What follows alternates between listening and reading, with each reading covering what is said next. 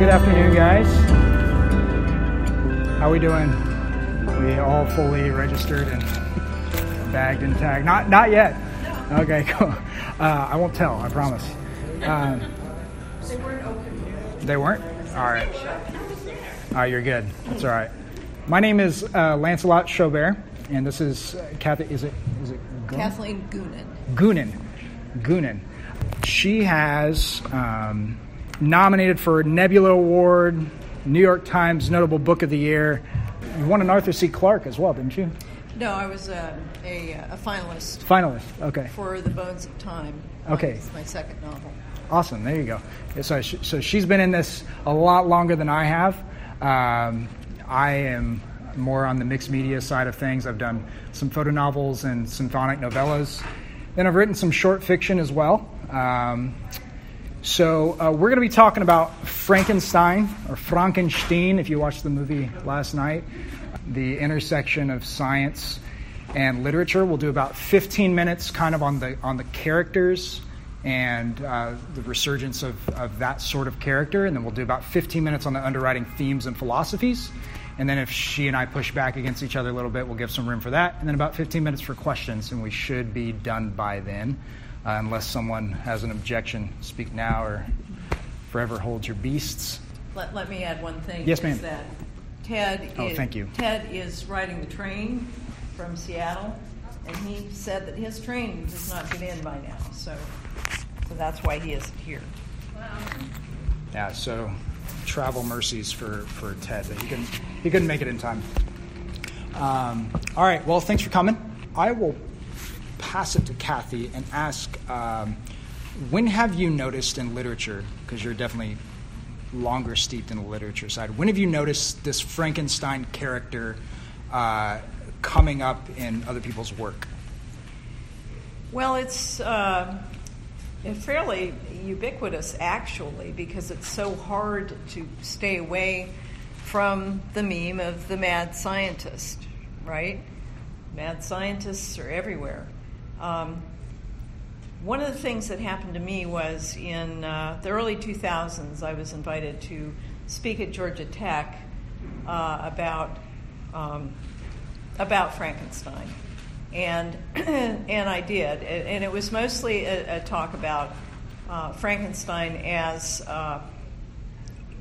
it relates to science and fear of science and how we deal with the rapid technological changes that have been taking place ever since Mary Shelley's time. And then I was a professor of the practice at Georgia Tech for about 8 years. I taught science fiction and creative writing, but that was the main scope of what I covered was technological change, its speed. What is our reaction to it in terms of the Frankenstein meme, and how it shows up in literature and movies and our common culture, and indeed the figure of the scientist, even though science is rarely done that way anymore by one sole person working to change the world, and in fact, Victor Frankenstein had nothing but good in his heart and mind when he started out on his quest. He wanted to make a perfect Superman, really.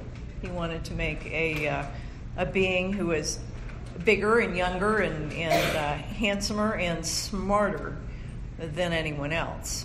But as usual, something went wrong. And so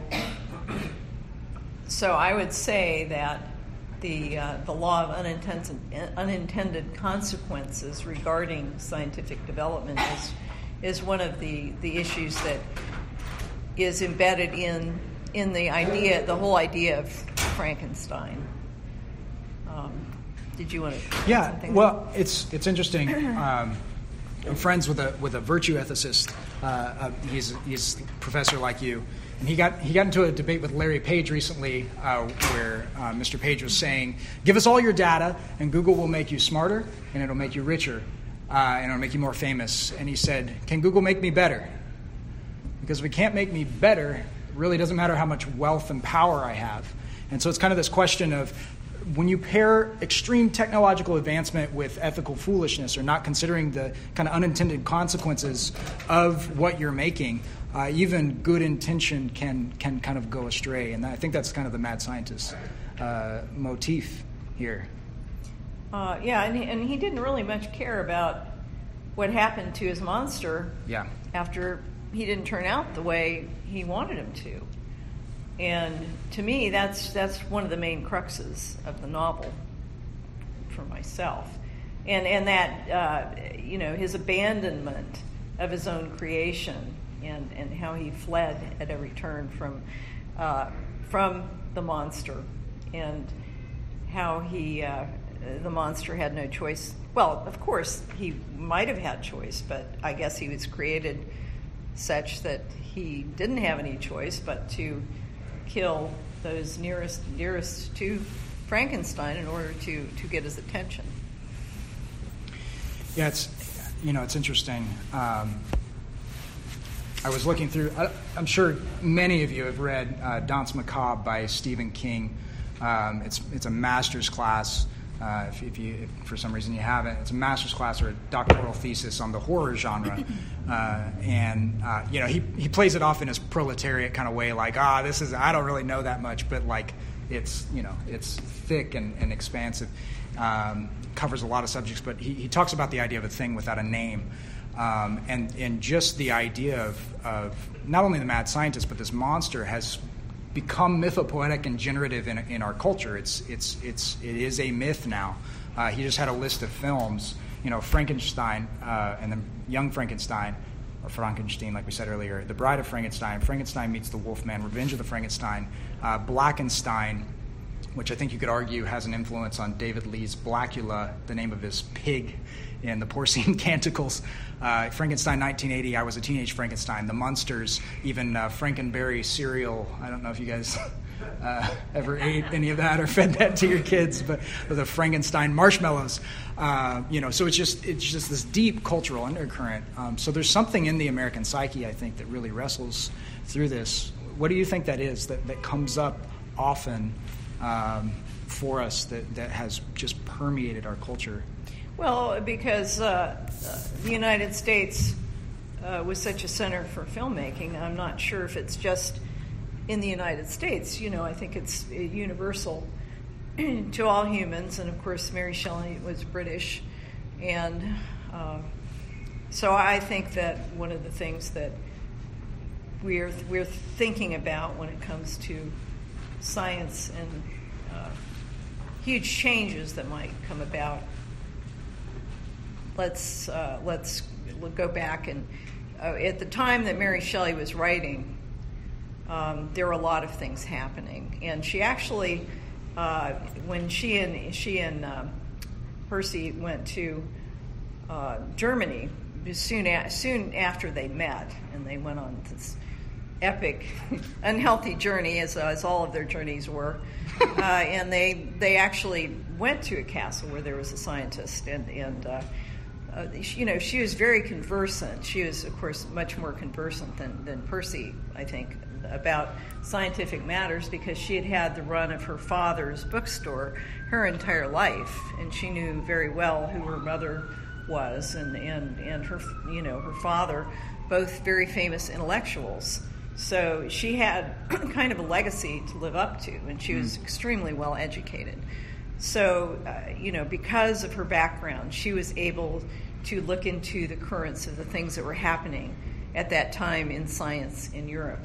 And she had the ability to say, what if this goes on? What might happen?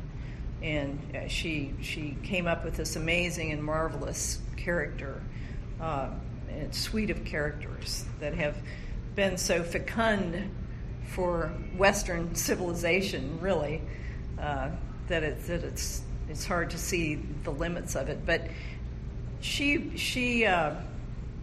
I would say that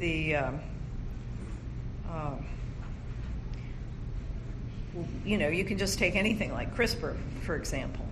Well, you can get a kit, maybe, not right now, but a kit and do, I think you probably can get a kit and do fairly simple things at home regarding genetic manipulation and see what happens. That's pretty cool.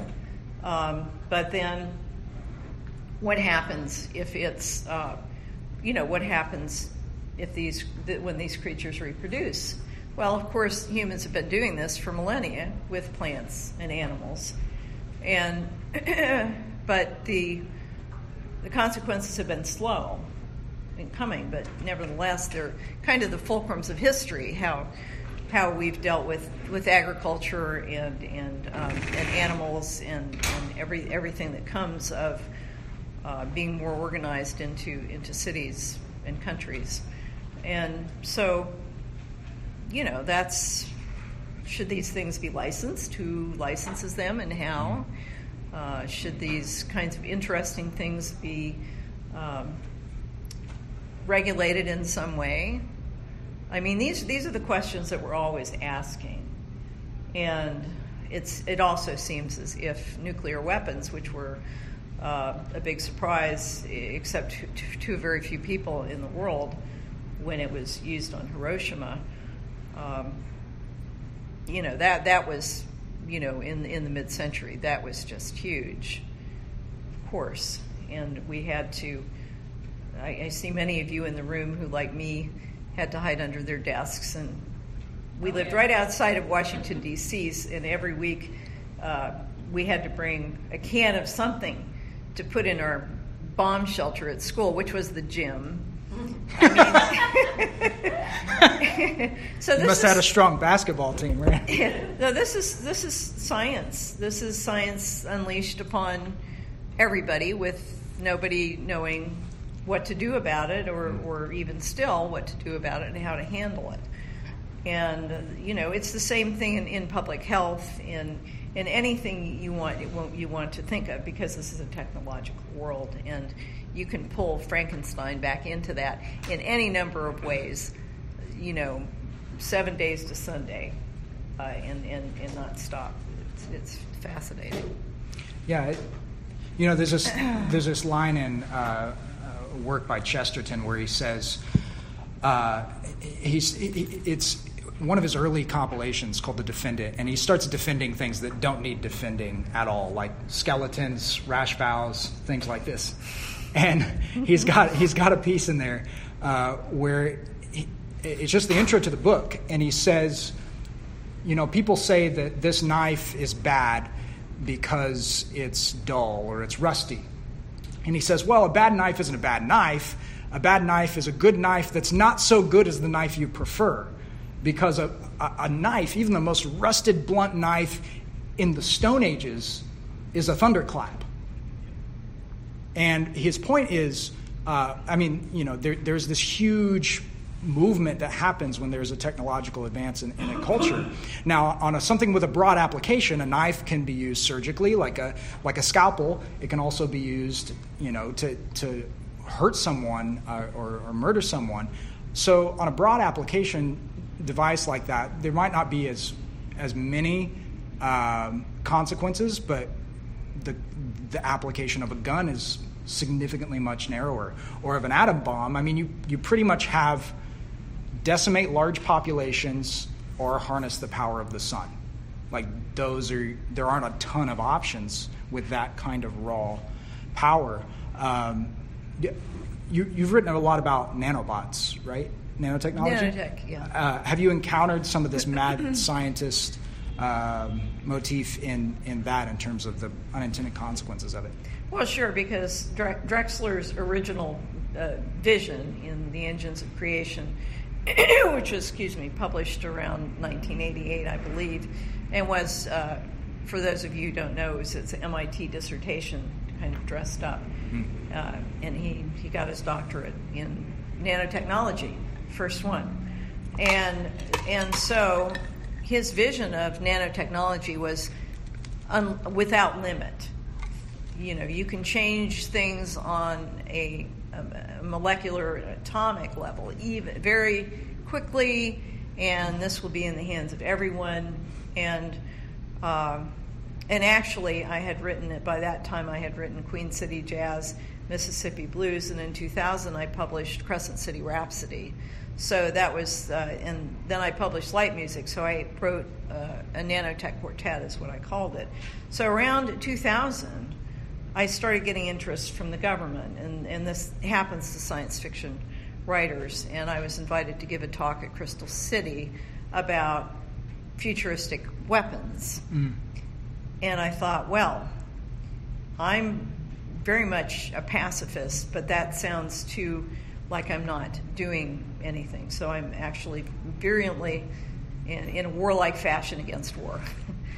And, a lot of my books, like in particular in war times, are written from the point of view of how can we end this? How can we change basically human nature? But anyway, so I went to Crystal City and I gave a talk about education because I was a Montessori teacher and I had my own school for about 13 years. And to me, the way that children can learn so easily in the right environment how to read and do, the math operations and stuff, it's amazing. And you have to... So I just gave a talk about how education, to me, is the most important and potent way of changing us so that we won't have war. And I realize that that's a little bit idealistic, but that's what I think.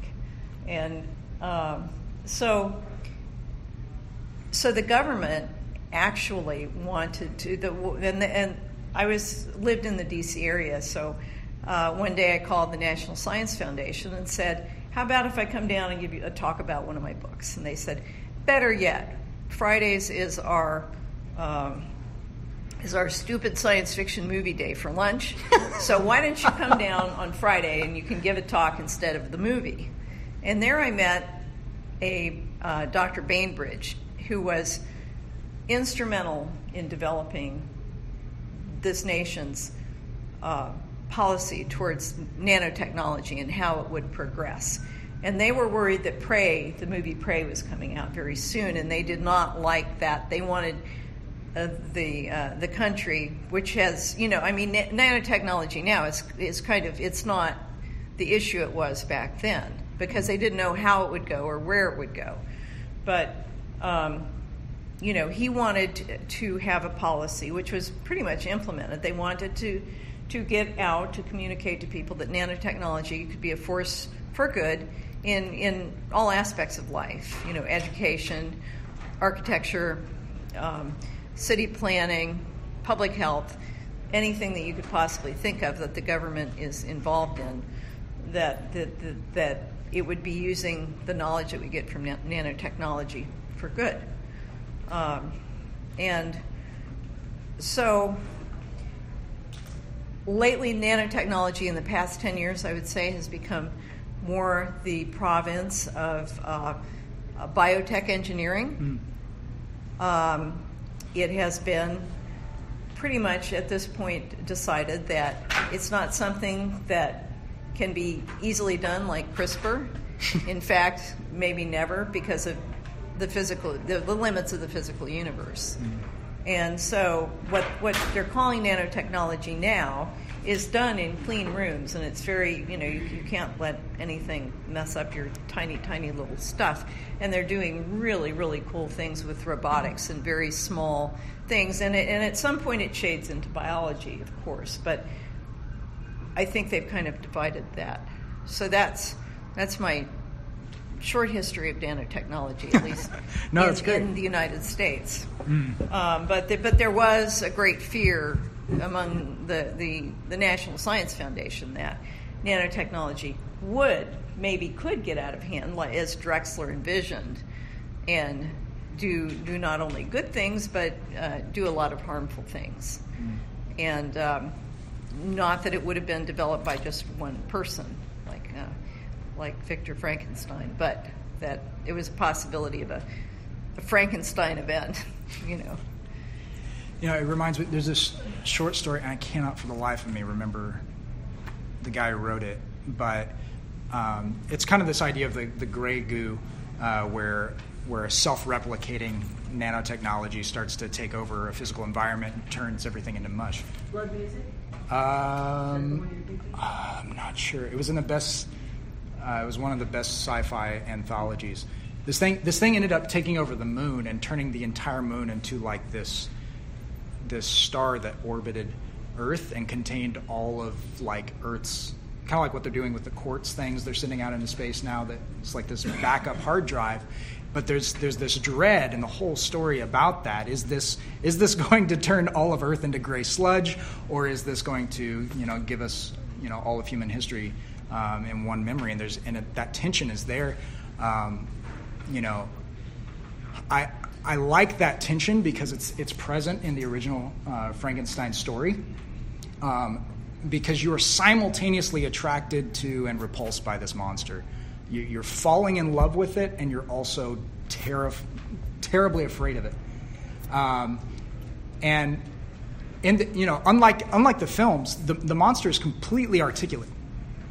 We have this kind of like slouched, in fact, I think I had it written down. Universal Pictures, I think it was, actually copyrighted the makeup, the slouch forehead and stuff, so you can't actually use that makeup. But in the story, the monster is actually essentially fully functioning human consciousness that gets, learns language in a day off of Paradise Lost and what have you. And I think,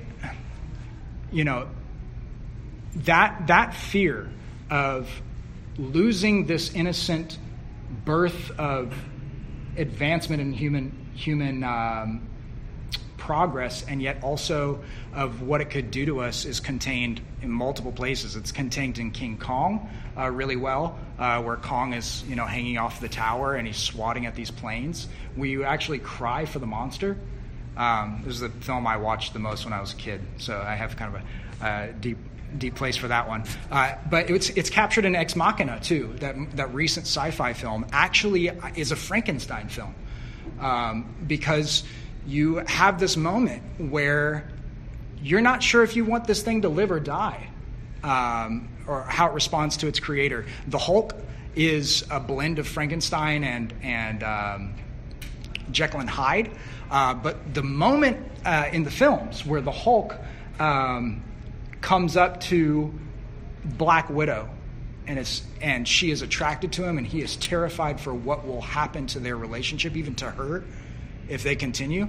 That is that emotion of both attracted to and repulsed of this thing. Have you come across that, any more of like technologies where we're simultaneously afraid of and in love with them, and maybe even a debate in science fiction literature?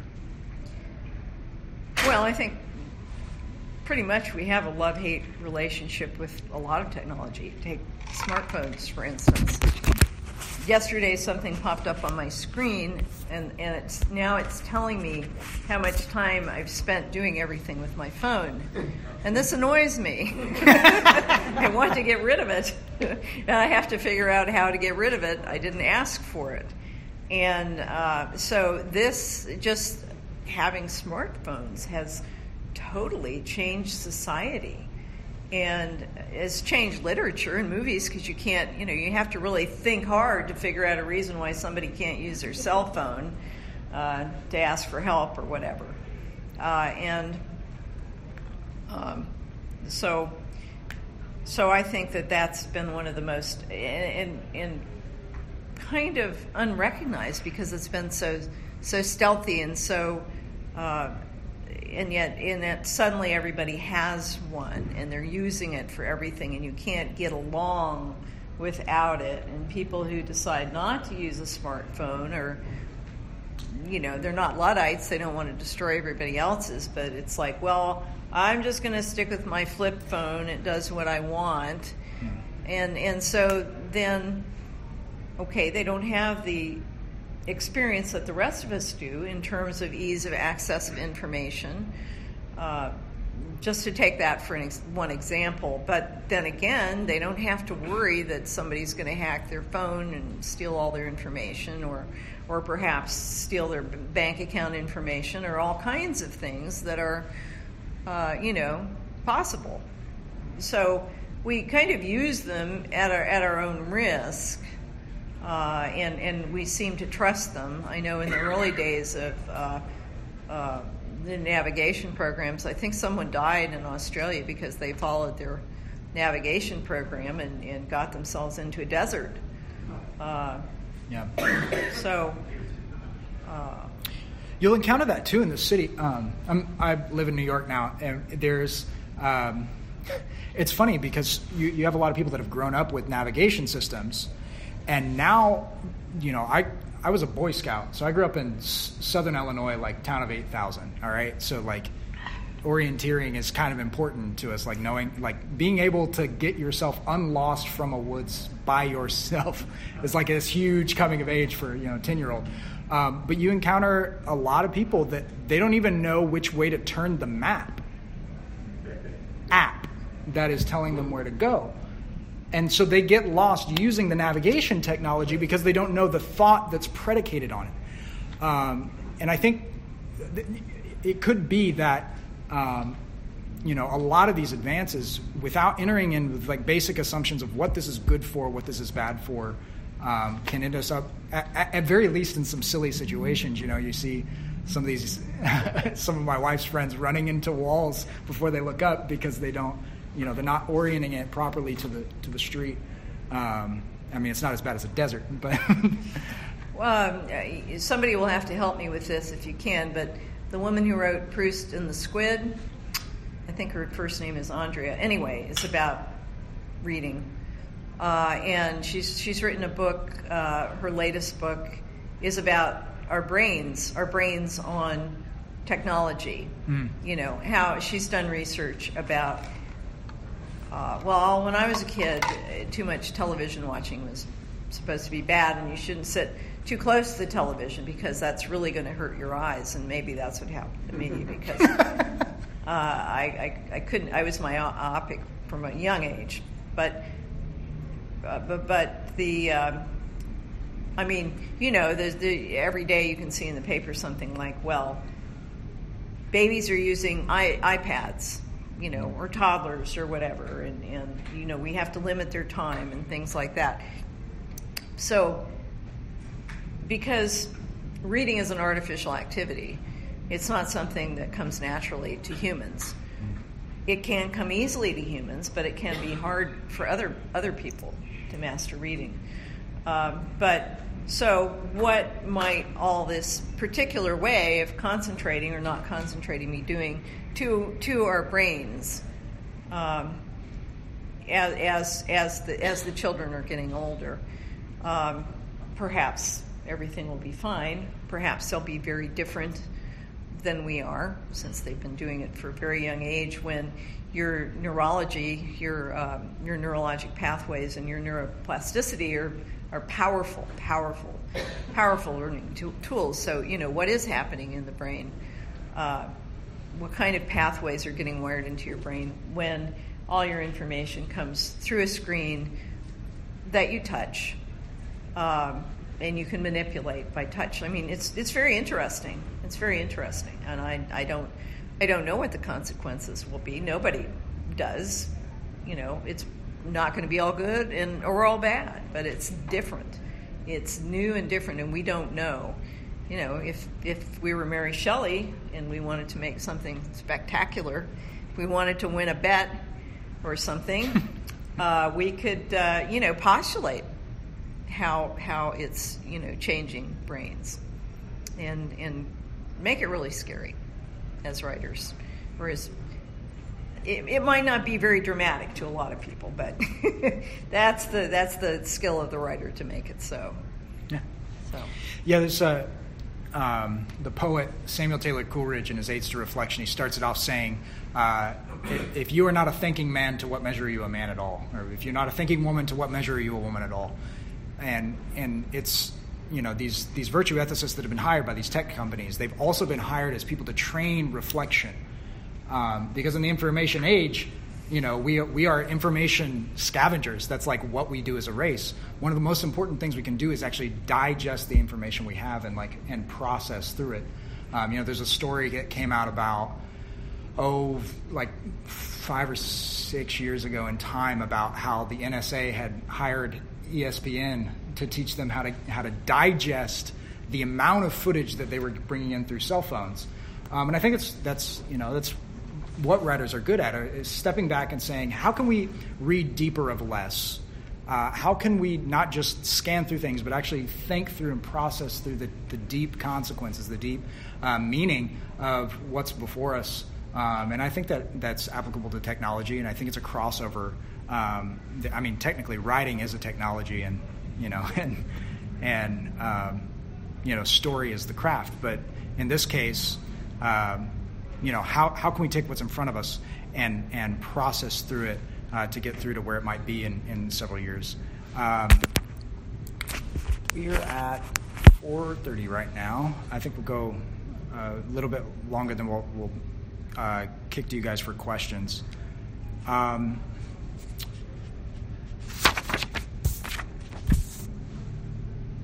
of the things that I wanted to talk about was, you touched on it, but more of the humanity of the monster. That's what gets lost in the films that I've tried to watch. I mean, they're fun in their way, whatever, but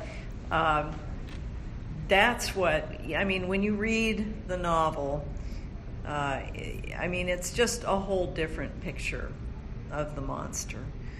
And he's just a brilliant person, and he's just very human. Mary Shelley was very child-oriented. She lost several of her babies when they were infants, and she was just really, she saw Frankenstein, the monster, as someone who was a child. He'd just been created, but although he had a man's body, somewhat incomplete and ugly, but he learned as a child does through the environment. And my heart would really go out to him when he's eavesdropping on people to see how families function, because he'd never been in a family, and he wanted to know, what is this that everybody's doing? He was like a social scientist. He had to figure out all